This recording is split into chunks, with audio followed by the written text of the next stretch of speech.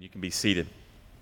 Man, keep that Bible close to you this morning as we're going to flip through some sections in Matthew this morning that I want to point out to you. So we're going to do some work this morning. So if you have your own Bibles and you scribble in your Bible and that sort of thing, then please feel free to do that. I hope to bring out some connections this morning that naturally we wouldn't necessarily want to just kind of grab a hold of. So this morning we continue this sermon series through the Gospel of Matthew called King and Kingdom.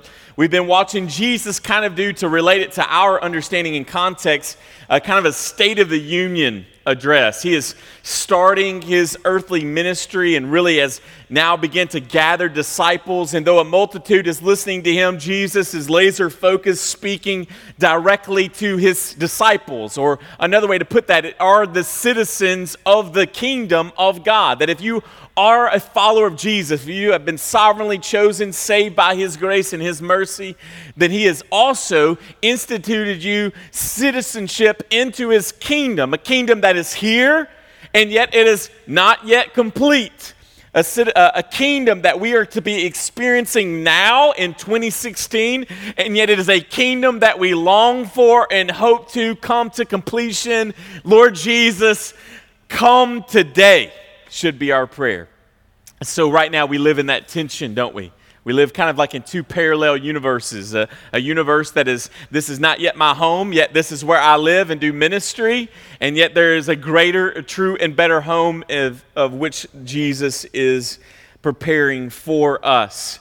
We've been going through kind of a mini-series over the last 3 weeks within the Sermon on the Mount in chapter 6, as Jesus has been illustrating what does it mean for us as citizens in God's kingdom. How should we pray? How should we give to the poor? And then also today dealing with this idea of fasting.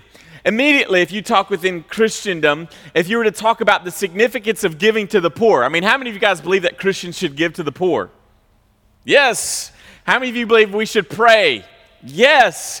How many of you believe she would fast? Hold up.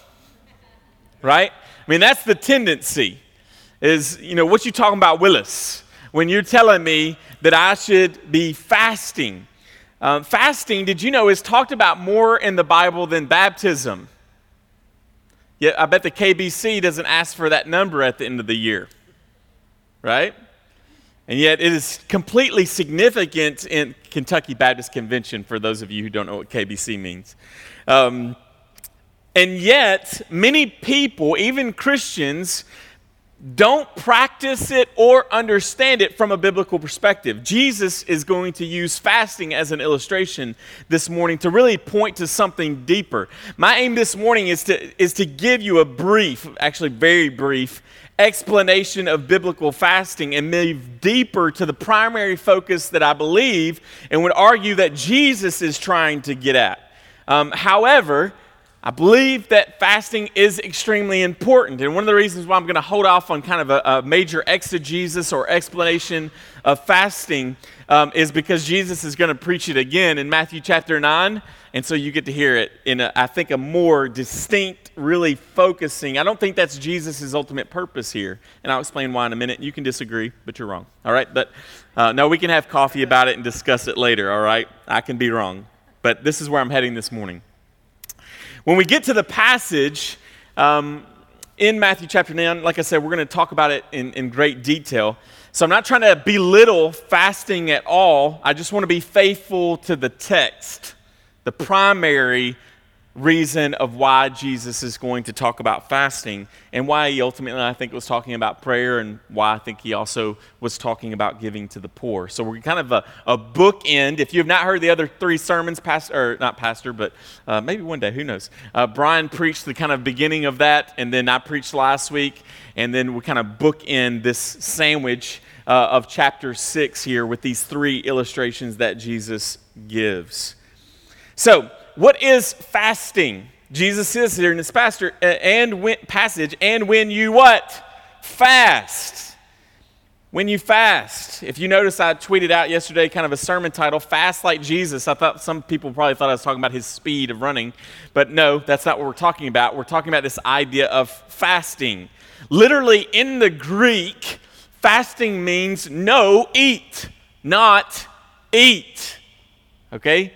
No food. All right? Fasting is actually very common practice in many religions and non-religious people in the world.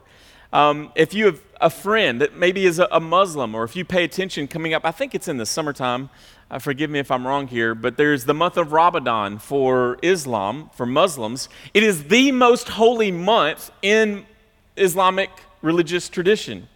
And it is centered around, though, the idea of fasting from, I believe it's sun up to sundown. You're to have no food, no drink, no intimacy, none of those things. And Muslims are notorious, even if they're non-practicing Muslims, just like non-practicing Christians, there are non-practicing Muslims. But just like Christians show up at Christmas and Easter, Muslims, a lot of them who don't even practice the rest of the year, show up for Ramadan. It is their most holies of month. What's also really funny is whenever that sun goes down, a party ensues. And they'll eat almost all night, and then so they won't eat the rest of the day. Not all of them, but a lot of them really jump on that. Even this week, I did a random Amazon.com book search for fasting, not religious, just typed in fasting. Listen to some of the titles of real books. Fasting and Eating for Health, a medical doctor's program for conquering disease. I didn't know fasting did that, did you? Intermediate fasting. Book cover had some ripped dude on the front. Just swole, all right? The Fast Diet. Lose weight, stay healthy, live longer with the simple secret of intermediate fasting. Periodic fasting, repair your DNA, grow younger, learn to appreciate your food. Fasting, the truth about the most powerful and ancient healing method of all. Our culture, whether religious or non-religious, fasting is a part of it. It's actually a natural part of our lives. And that's really tough from us from American perspective, but I'll explain why here in just a moment. Yet, from a biblical perspective, fasting is not about rebooting your system or losing weight. Fasting is not about healing your disease. Fasting consists of abstinence from food to express dependence on God and submission to His will. So that's very different than you telling your people that you're fasting for Jesus, but praise be to God, you lost 10 pounds in the process. Those things do not match up. That is not what God is getting at. It is to express dependence on God and submission to His will. Though fasting for us as believers should be primarily abstinence from food, that doesn't mean that all fast should consist of just food. There can be moments and seasons in life where maybe as a spiritual component we fast and honor God through not watching television, not using the internet, sleep even, or social media. In 1 Corinthians chapter 7, verse 24, Paul, speaking to married couples, kind of even alludes that there can be a fast between married people in regards to intimacy. And listen to why he says that. Do not deprive one another. Again, we have some younger ears in here, so I won't explain what that means. You probably know what, all right? Except perhaps by agreement for a limited time. So, generally speaking, husband and wife should not deprive each other. There should be consistency in the intimacy. Can I get an amen? All right, you're awake.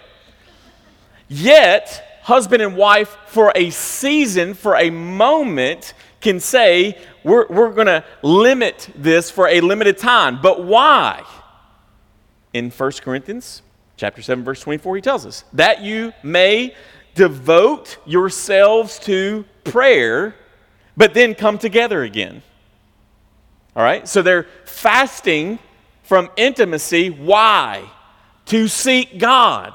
To show dependence on God, to be submissive to whose will? God's will. He's telling them to do this through prayer. So fasting is never, in the New Testament or from the Scripture, is never void or vacant from fervent prayer. Fasting always includes dedication and prayer to God. See, you can pray without fasting, but you cannot fast biblically without praying. The practice of fasting sets aside something that is controlling us, consuming us, in order to pick up something like prayer and study. It is in order to seek God. Sometimes I'll run across people, maybe this is you, and I won't use any names or anything because I can't think of any of you that have told me this, but I'll talk to people and they'll say, well, I'm fasting from Facebook or social media. And immediately I begin to thinking, okay, that's probably a good thing. We should probably all do that. All right? However, to not be praying in the time that you would be doing Facebook is not a biblical fast. You may be stopping something like using Facebook. But if you're not doing that and in turn using that time to seek God, then you're just quitting a bad habit. There is a difference there. If you are just like, I'm fasting, but you don't spend your lunchtime in prayer, then you're missing the point. All right? If you stop watching television, but you're not using that season in your life to show dependence on God and submission to His will, then I want you to know all you've done is missing your shows.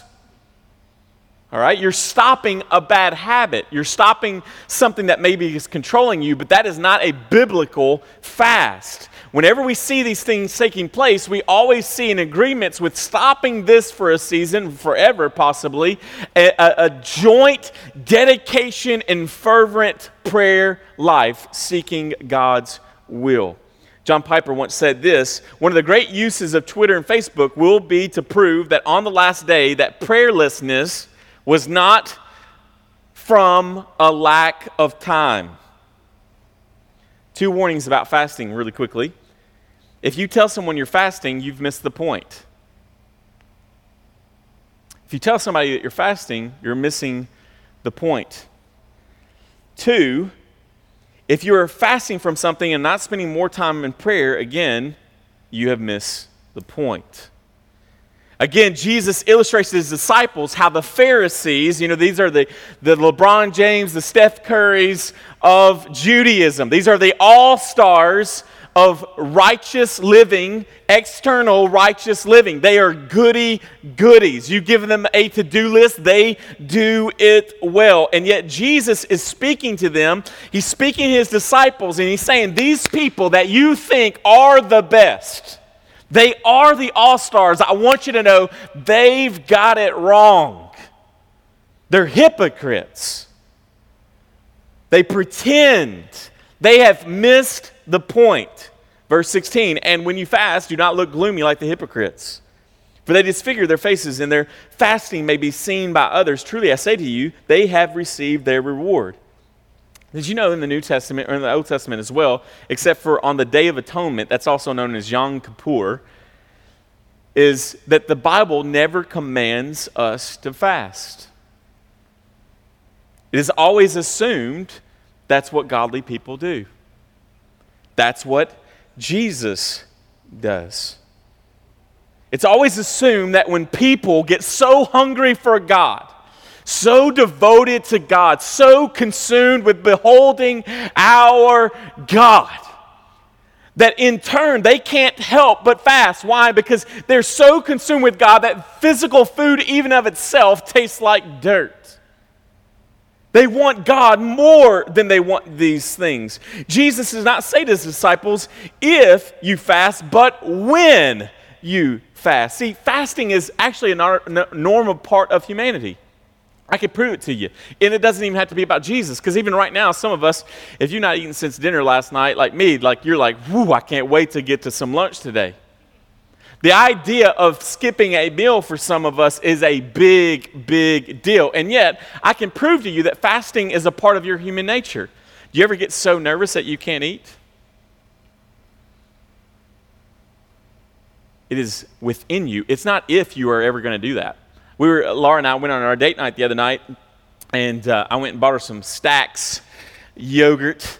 And we were sitting there talking to some of our college friends, and they were all eating ice cream as a family, but the wife was like, I just can't eat tonight. And we were like, why? We're all eating it. She's not eating it. And she was like, my brother is at the hospital with his wife, and his wife is delivering their baby right now. And I'm just so nervous thinking about it that I just can't eat. Now, was she doing that for Jesus? No. It was just a natural part of her humanity. You know, it's really tough for me to eat before I come and preach on Sunday morning. It's just something I do it every so often, but I'm just not, it doesn't really consume me like it does all other times of the day. Right? There's just something about it. And yet Jesus is saying, again, not if you're going to do this, you naturally do this. And yet you also should be supernaturally doing this, not like the hypocrites though. When you disciples, when you fast, don't be like those guys.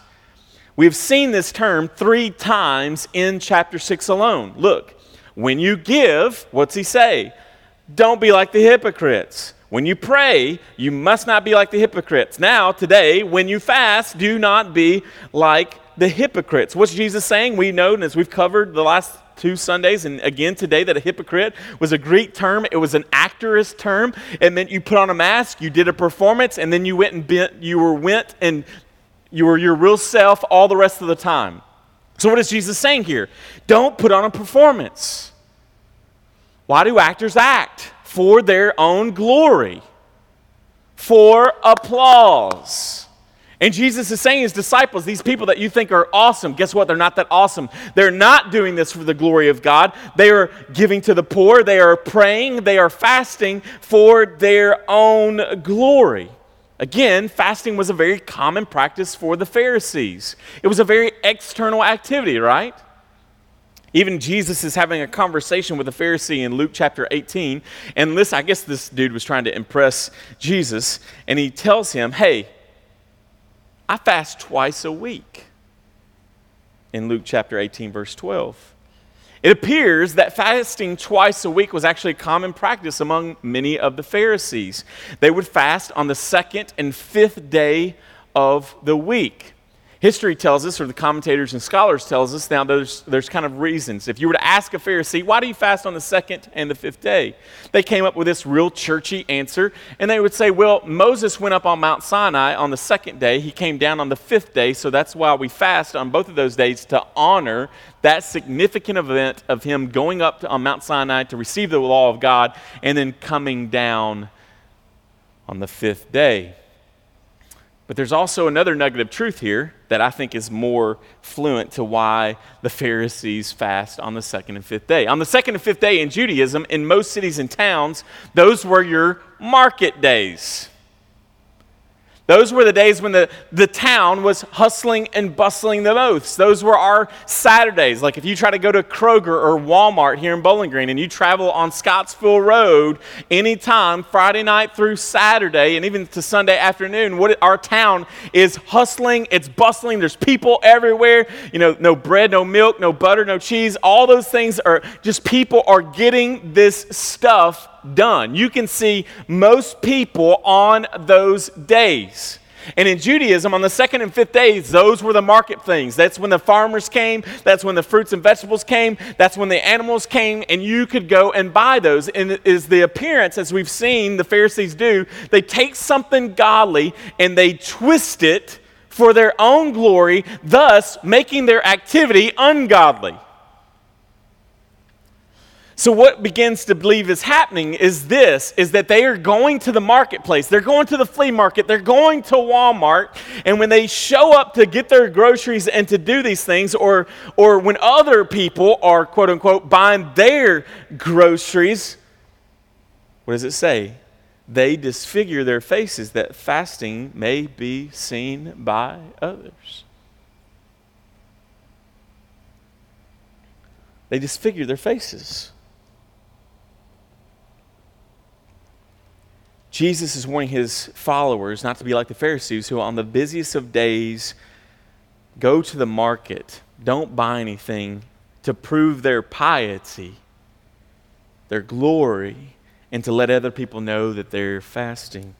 The Pharisees, to draw attention to themselves, would make themselves unrecognizable on those fast days. They neglected personal hygiene. They covered their heads. It's believed by some scholars that they would even take ashes and smear them on their face, making them extremely pale. All right?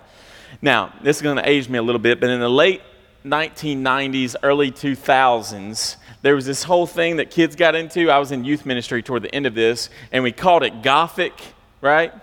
And so they started showing up looking like vampires everywhere, all right? And they'd say, I'm not doing this for attention. I'm expressing myself. No, you want us to look at you, all right? If you show up in the middle of 90-something degree to 100% humility wearing a trench coat with fake vampire teeth, dark lips, white hair, jet black, all right, looking like that girl from The Grudge or some scary movie, all right? Like, you want us to look at you. And that's the way that these people would show up to the marketplace. Drawing attention, like, man, you looking rough today. I mean, when somebody shows up, a lady who shows up to your work who's normally nicely dressed, hair combed, and then she shows up and hair's everywhere, no makeup. I mean, don't you ask, what's going on? Or you go to your cubicle and over, and did you see her today? Ponytail 3 days in a row. You know girls having a rough time, right? Something's up at her house.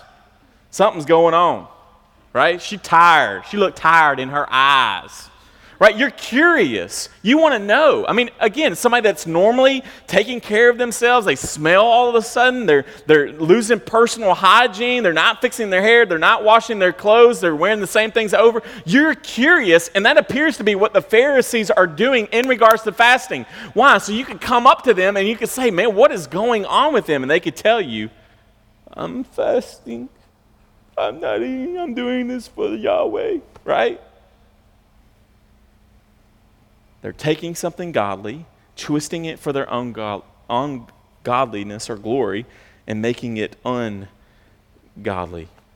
So Jesus, I love what Jesus says here in verse 17. But when you fast, anoint your head and wash your face. You know what Jesus is saying there, simply put? Act normal. Take a shower. Comb your hair.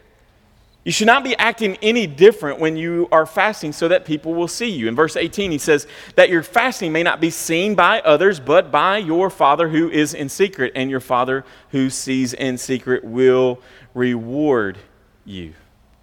So Jesus is saying, take care of yourself. Don't look any different. This is a godly thing. It can be an honoring thing, but you should not be doing this in public. People should not know that you are doing it, but you should walk humbly before the Lord. You should take care of yourself. You shouldn't try to get people to think that you're awesome, and you shouldn't try to people to get sympathy from you.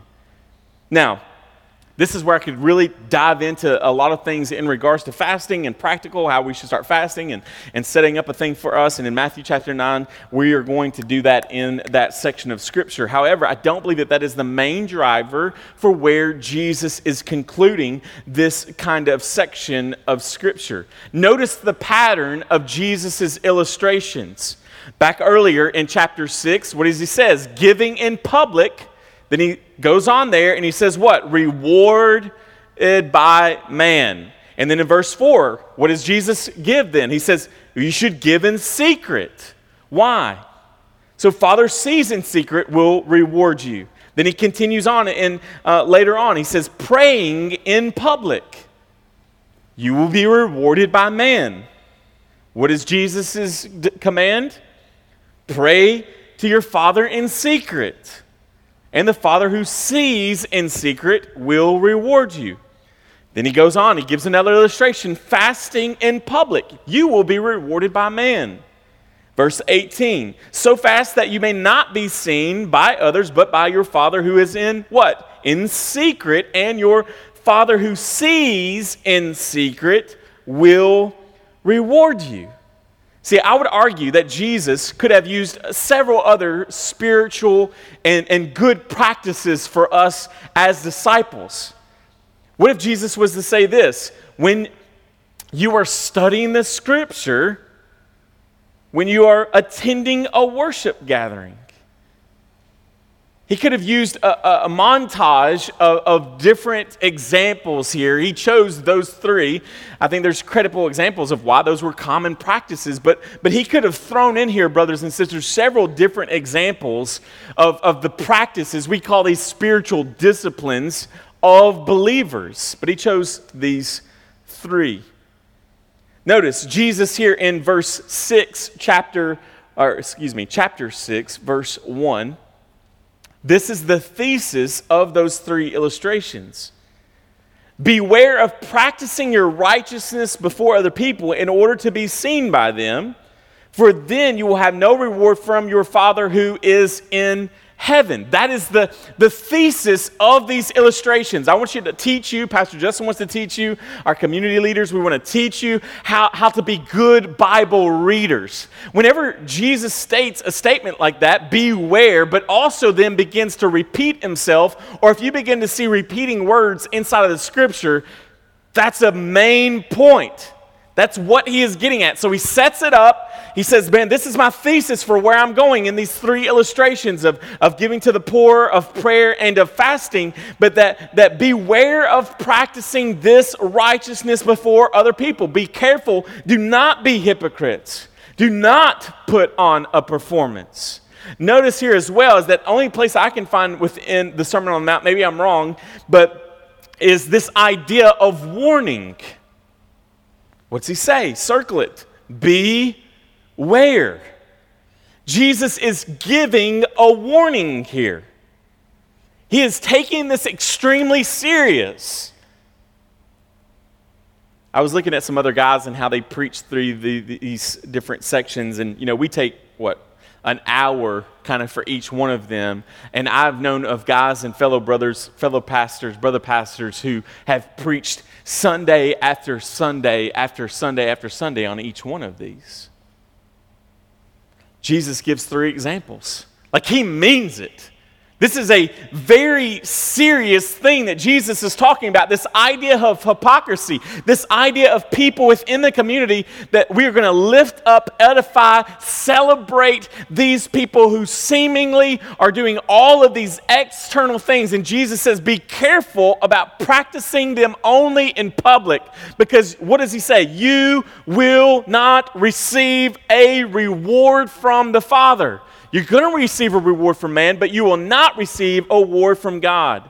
In Eugene Peterson's The Message, not the remix, but the Message translation, it's a paraphrase. I would not encourage you to deeply study that as your study Bible, but it does have a good and healthy place for us to understand this. I love his translation when he says this. Be especially careful. This is his translation of 6:1. Be especially careful when you are trying to be good so that you don't make a performance out of it. It might be good theater, but the God who made you won't be applauding.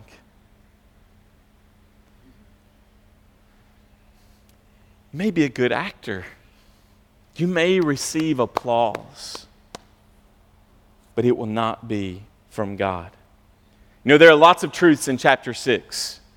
Lots of sermons, lots of application. However, Jesus is warning his disciples against a mighty stronghold in our lives. And I want you to understand this, brothers and sisters in Christ, is that this has been the stronghold in our lives since about Genesis chapter 3. And that is this, even if we won't admit it here this morning, is that we want to be worshiped as God. It has multiple fruits, a way that is expressed in every one of us. But at the core root of it is that you and I, like Satan, as even Scripture would say, that we were children of wrath, that even if we do not follow Jesus, if God is not our Father and our Father is Satan. What is Satan? What is Lucifer's deal? Is the brother wants to be God. And when we sinned like Satan did, we, in our deep rootedness of all of our sin, we will find at the core of it is that you and I want to be God. We want to be creator. We want to be sovereign. We want to have authority. We want to have our own kingdom. We want to dictate what is good. We know better than God knows. We can determine things better than God can. John Calvin once stated this, that our hearts are idol factories. What is he saying? Daily, we are pumping out these different idols in our lives. We live in a culture that is filled with idols, don't we? They're the fruit of the idols, but again, it is the secret corridors of our hearts that are these factories that pump them out. You know, sometimes I want to be funny because I want other people to think I'm funny. And I think I am. I can't believe it when I find people that don't think I am. All right? I love people who naturally laugh at my jokes. All right? I was crazy in college. I mean, some things I'm just really embarrassed about that I did, but those things really attracted my wife. Now, I don't know what that says about me or about her taste. But the day we were on our date night, and we were like in the middle of like a store, and I'm just like dancing on my wife, probably inappropriately in this store. And she's like, quit it, which means do it more, right? Quit it. I'm like, don't be complaining. This is what won you over, girl. And I want to do things. I want to say things, even if they're inappropriate sometimes, so that people will think I'm funny. They will applaud me for that. They will quote me in my humor. But God is not laughing. God is not impressed. I don't know about you, but I want to be seen as beautiful by other people. Even if you have no chance with me, ladies or dudes. You don't have a shot with me, but I want you to think you do. I want you to think, man, that dude is handsome. Confessionally, God has given me the gift of baldness. Like many brothers, founders in the Christian faith, probably even Paul, it's believed that he was bald. All right? But I want you to know, when I went through the transition from having hair to baldness, that was rough on a brother. Why? Because we live in a culture that is all about image. I grew up, my mom is one of 12 kids. I have 6 uncles just on my mama's side. They all look like me. And as a kid, I made fun of them, wrote songs about their baldness. Those some ugly dudes. And I look in the mirror every day and I'm like, I look just like the Graves. I look just like my uncles. And I'm like, this is terrible. This is awful. Why? Because it's destroying my image. This is what I want to put off. I want people to think I'm funny. I want people to think that I'm good looking. I want people to think that I'm generous. I want people to think that I'm a good preacher. I want people to think that I'm a good pastor. And we live in this tension of wanting these things. Why? Because these are all idols inside of our lives. Brothers and sisters, beloved, we may not have wooden or metal statues in our homes and offices to gods like Artemis, like they did in Ephesus in the book of Acts. But for many of us, the praises of others are like incense to the altar of self.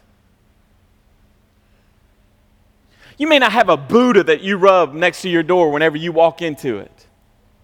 You may not have an icon that you bow down and worship to. You may not roll out a rug and turn toward a certain city in order to worship. You know, we think those people are crazy, and yet the praises and the applause of humanity and the reward that we get is intoxicating for us as they speak into our lives or speak negatively into our lives. It is an incense altar that just fills the space of our hearts and our minds.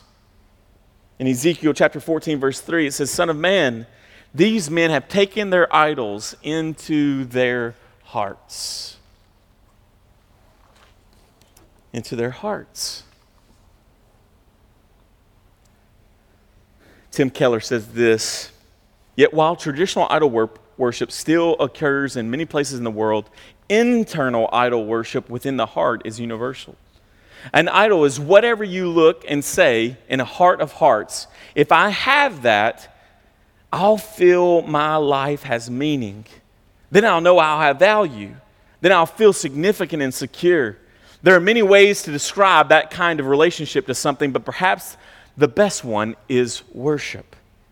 What many people call psychological problems are simple issues of adultery. Perfectionism. Anybody guilty? Workaholism. There we go. Chronic indecisiveness and the need to control others all stem from making good things into idols that then drive us into the ground as we try to appease them. Idols dominate our lives. Brothers and sisters, Jesus is warning us in these illustrations that his followers are to fight against the idol of being worshiped by others. To make God-honoring practices such as giving, prayer, and fasting, and turn them not into opportunities to worship God and to celebrate God together, but opportunities to worship self. Jesus is serious. He is going to spend much of the rest of his ministry unpacking these very thoughts. We're going to cover this idea over and over and over again in the book of Matthew. Notice, who is Jesus speaking to? Somebody tell me. Believers. We call that the church. Who's gotten it wrong? The church. Who's Jesus warning? The church. Who is he warning them not to be like? The Jews aren't the church, okay? But for sake of illustration, he's telling the people he's given the law to the Jews. They've been following him, ebbs and flows, for thousands of years. And he comes to these people, and he's not sitting next to the woman on the well and saying necessarily that, he's looking at the church people in this moment, who are convinced they are the ones that are okay.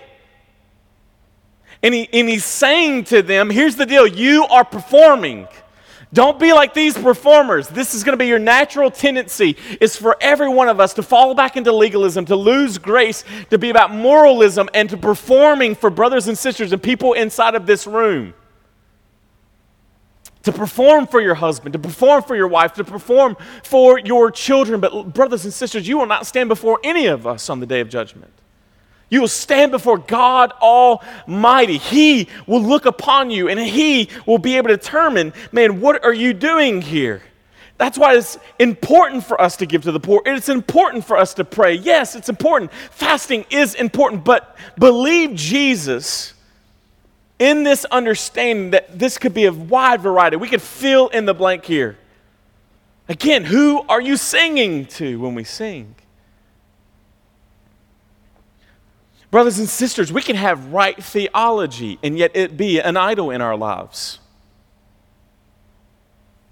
It can be to want to prove somebody wrong. It can even be to want to prove how intellectual we are. Why do you serve in Mission Kids? Why do you help set up? Why do you tear down? Why do you make copies? Why do you set up the coffee in the back? Why do you help people move? Why do we help the poor? Again, from Tim Keller, the default mode of the human heart is to seek to control God and others through our moral performance. Because we have lived virtuous lives, we feel that God and the people that we meet owe us respect and support. Though we may give lip service to Jesus as our example and inspiration, we are still looking to ourselves and to our own moral striving for salvation. This is probably my last illustration in Ava playing volleyball today. After volleyball season ended, Ava and I had to have a come to daddy meeting about her volleyball. I enjoy coaching. I enjoy the girls on my team. Ava's played like 3 or 4 seasons now, but we had a heart-to-heart conversation of why does she really want to be on a volleyball team? Because we can't get her to practice. Outside of it, it's not really her passion. And in through tears, Ava confessed to me that she does not really love the game. What she loves is for people to come watch her play the game. And you can tell a difference. It's not her passion. But if you show up to watch her, the entire time she's out there on the court, she's looking. She's looking at her family. What are they watching? As soon as she does something right or wrong, what does she do? She looks at them to see how they're going to respond to her.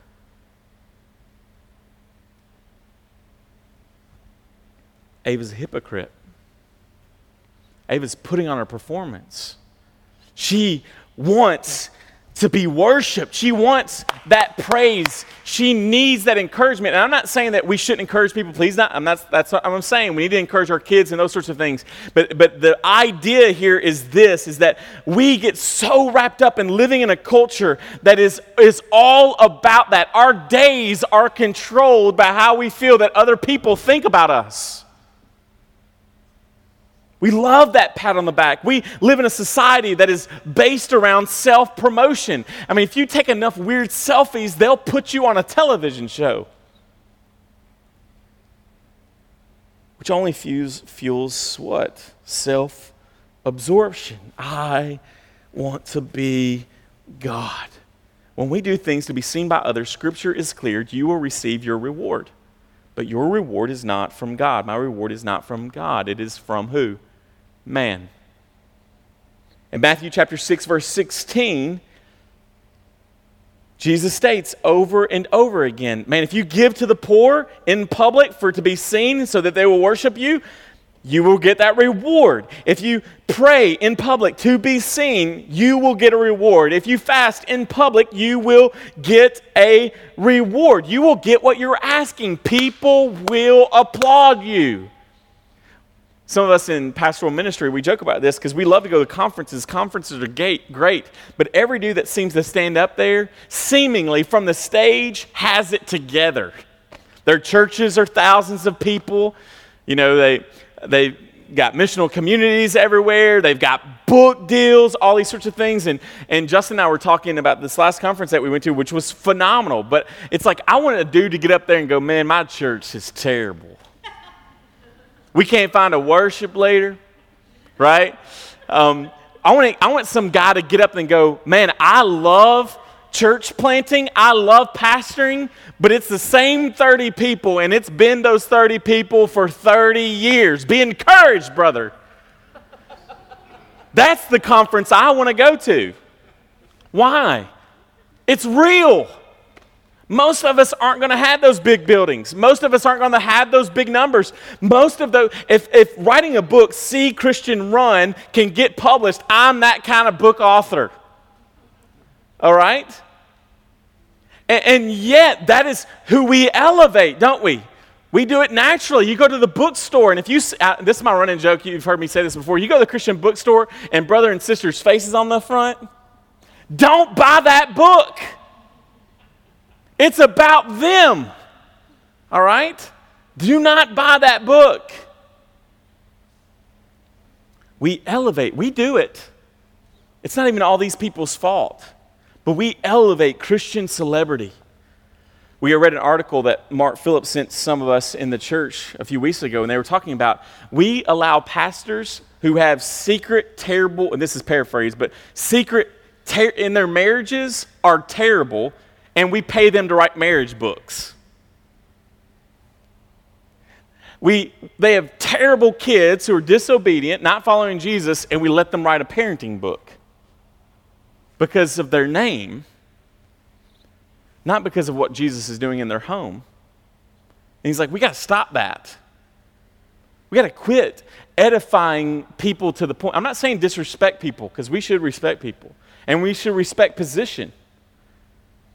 But we cannot edify them to the place of God, and ultimately we can't edify ourselves to the only throne that God can sit on.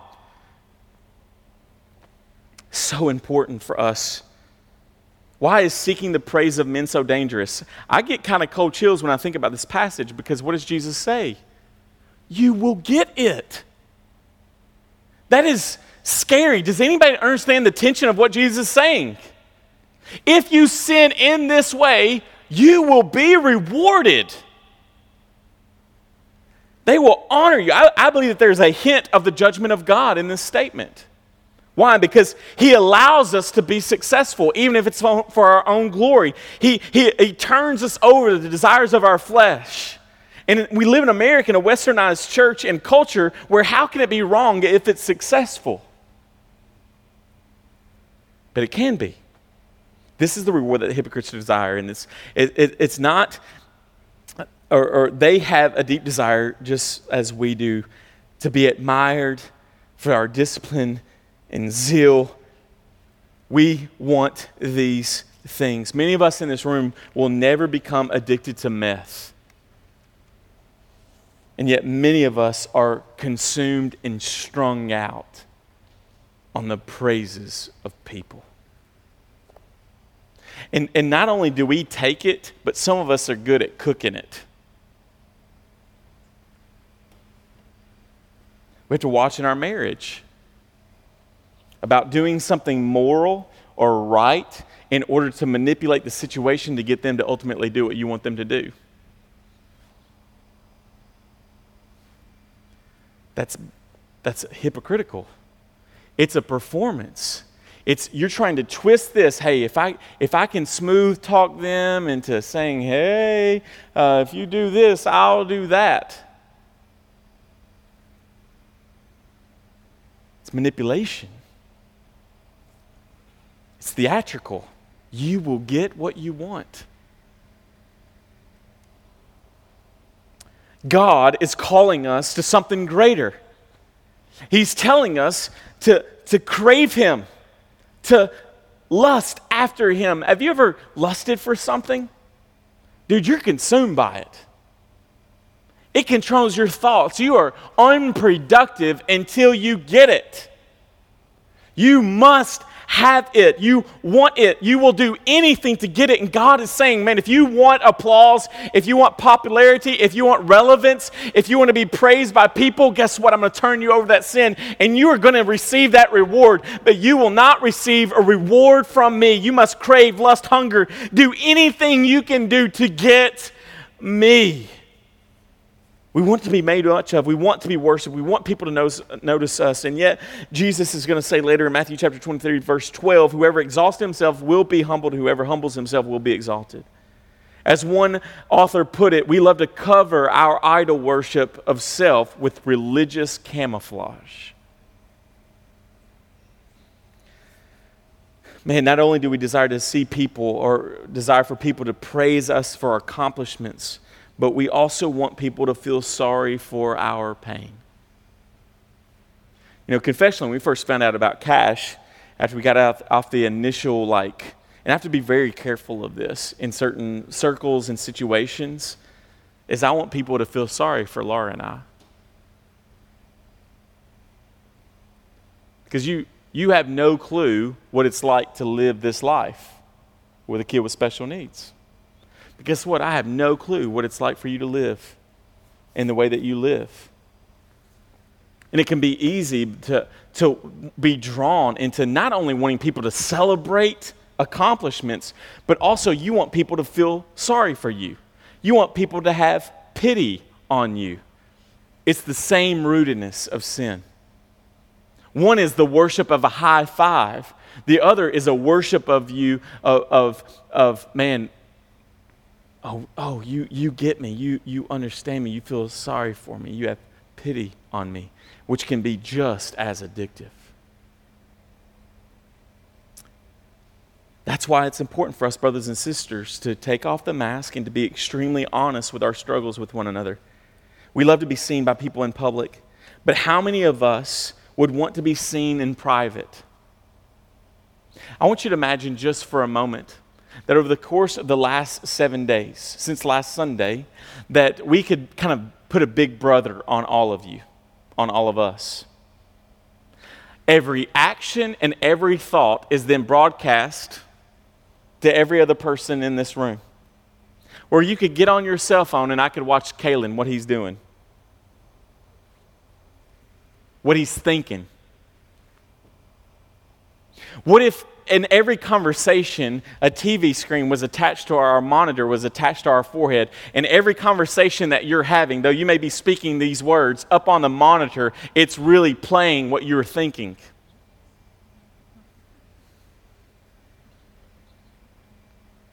Would you want us to see it?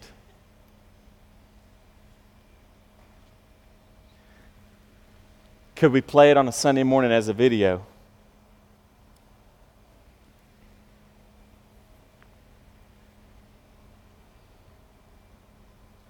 A hypocrite is a person who's trying to look different on the outside than you are on the inside. The motivation for a hypocrite to give to the poor, to pray, to fast, is to be noticed by people, to come to Mission Church on a Sunday morning, to come to an MC, to serve in a variety of ways. When its original purpose was for intimacy with God. God should be our reward.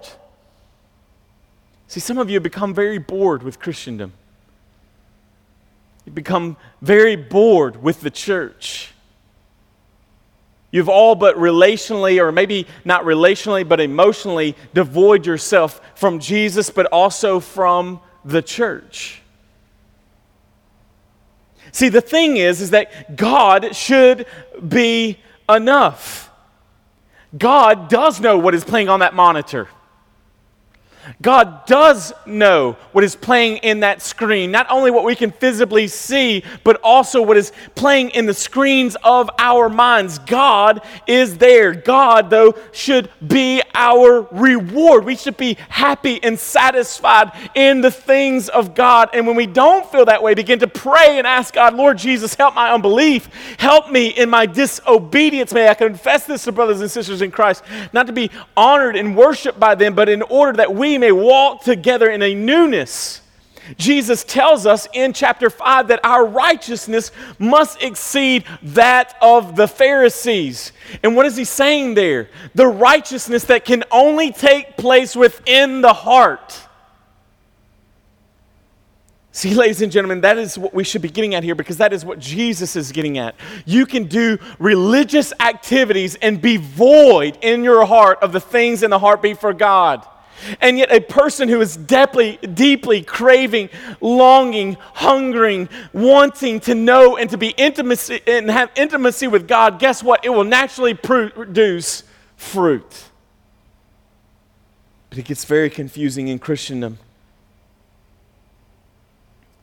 Christians should not do things because they are the right thing to do. We should do them because it honors God in what we're doing. But we like to do them just because they're moral. They seem right. And yet, what does he say? We give in secret, we get God. We pray in secret, we get God. We fast in secret, we get God. Why? Because there are no secret places with God. So can you sit down and look at the things on that computer with Jesus there? Because Jesus is there. Can you watch that movie with Jesus was physically in the room? Well, guess what? Jesus is physically in the room. Can you listen to that music with Jesus being in the room? And the reality is Jesus is in that room. Can you think those thoughts in your mind if Jesus was there? Well, guess what? Jesus is there. There are no secret places with God, and yet that is where he rewards us, because he does not want us to be performances in front of public people, but he wants us to be passionate for his glory in those quiet and still moments. Brothers and sisters of Mission Church, until God is everything in the life of the believers of Mission Church, he will never be everything in our city. Everything. Everything. Man, I want to live such a life, and I thank God that my life will not be portrayed before you, before the big screen. But I want to live a life in such a way that if it was, you could say, God is glorious. God is made much of in that man's life. He has integrity, he has honor, he has character. Both his private and his very public position, they match up. They line up with one another. I asked a lady in our church this last week, I said, if your husband was the pastor of this church, would you still submit to him as your pastor? And she said, yes. That's powerful. That means something. That means this man's private life and his public life, they line up. That doesn't mean that he's not without sin. It means he's quickly to confess. He's quick to repent. She sees that. I know the brother. He's not perfect. But and yet, God has called them to this life. He has called us to this life. We sing this song that says, Christ is enough for me. It starts out, Christ is my reward. He's worth living for. He's worth dying for. And it says, Christ is enough for me. We need to be careful, brothers and sisters, that when we sing such powerful songs as those, that we are not singing lies. Because is he? Is he enough? So Jesus unveils this truth in this kind of sandwich of illustrations here. Is giving to the poor important? Yes, we're going to talk more about that, especially in Matthew chapter 25 and some other areas. Is prayer important? Yes, in about, 3 months, we hit prayer again. Is fasting important? Yes, Matthew chapter 9, we're going to talk about fasting in great detail. But what Jesus is getting at here is not specifically about those 3 things as much as it is the warning, the beware of a life, no matter what is the blank, whatever you fill in the blank of doing blank for the applause of people. And understanding you will be rewarded for that. People will think you're funny. They'll think you're beautiful. They'll think you're awesome. They'll think you're a super Christian. And yet, you will not be rewarded by God. Repent. Turn to Jesus. And brothers and sisters, let me give you this hope. You know why we can do that? Because everything Jesus did in public was God honoring. Everything he did in public, every healing, every prayer, him dying upon the cross, everything he did in his public ministry was only a fruit of his private ministry. Everything that God is declaring of you and I to do in secret, guess what, brothers and sisters? Jesus did it perfectly in secret. He did it in secret. And because he did it in secret, and because God imputes Jesus' secret life, have you ever thought about that? Everything, the Bible tells us in the Gospel of John, I think, that Jesus did a lot more than they could put into the New Testament. I wish we had all that. But everything Jesus did in secret that was right and good, which was everything, God, through Jesus, has imputed that to you and I. And so we can live very public lives proclaiming the person and work of Jesus, giving glory and honor to the person and work of Jesus, while simultaneously live in secret to God's glory. Because everything, everybody say everything God demanded of you, he gave you in Jesus.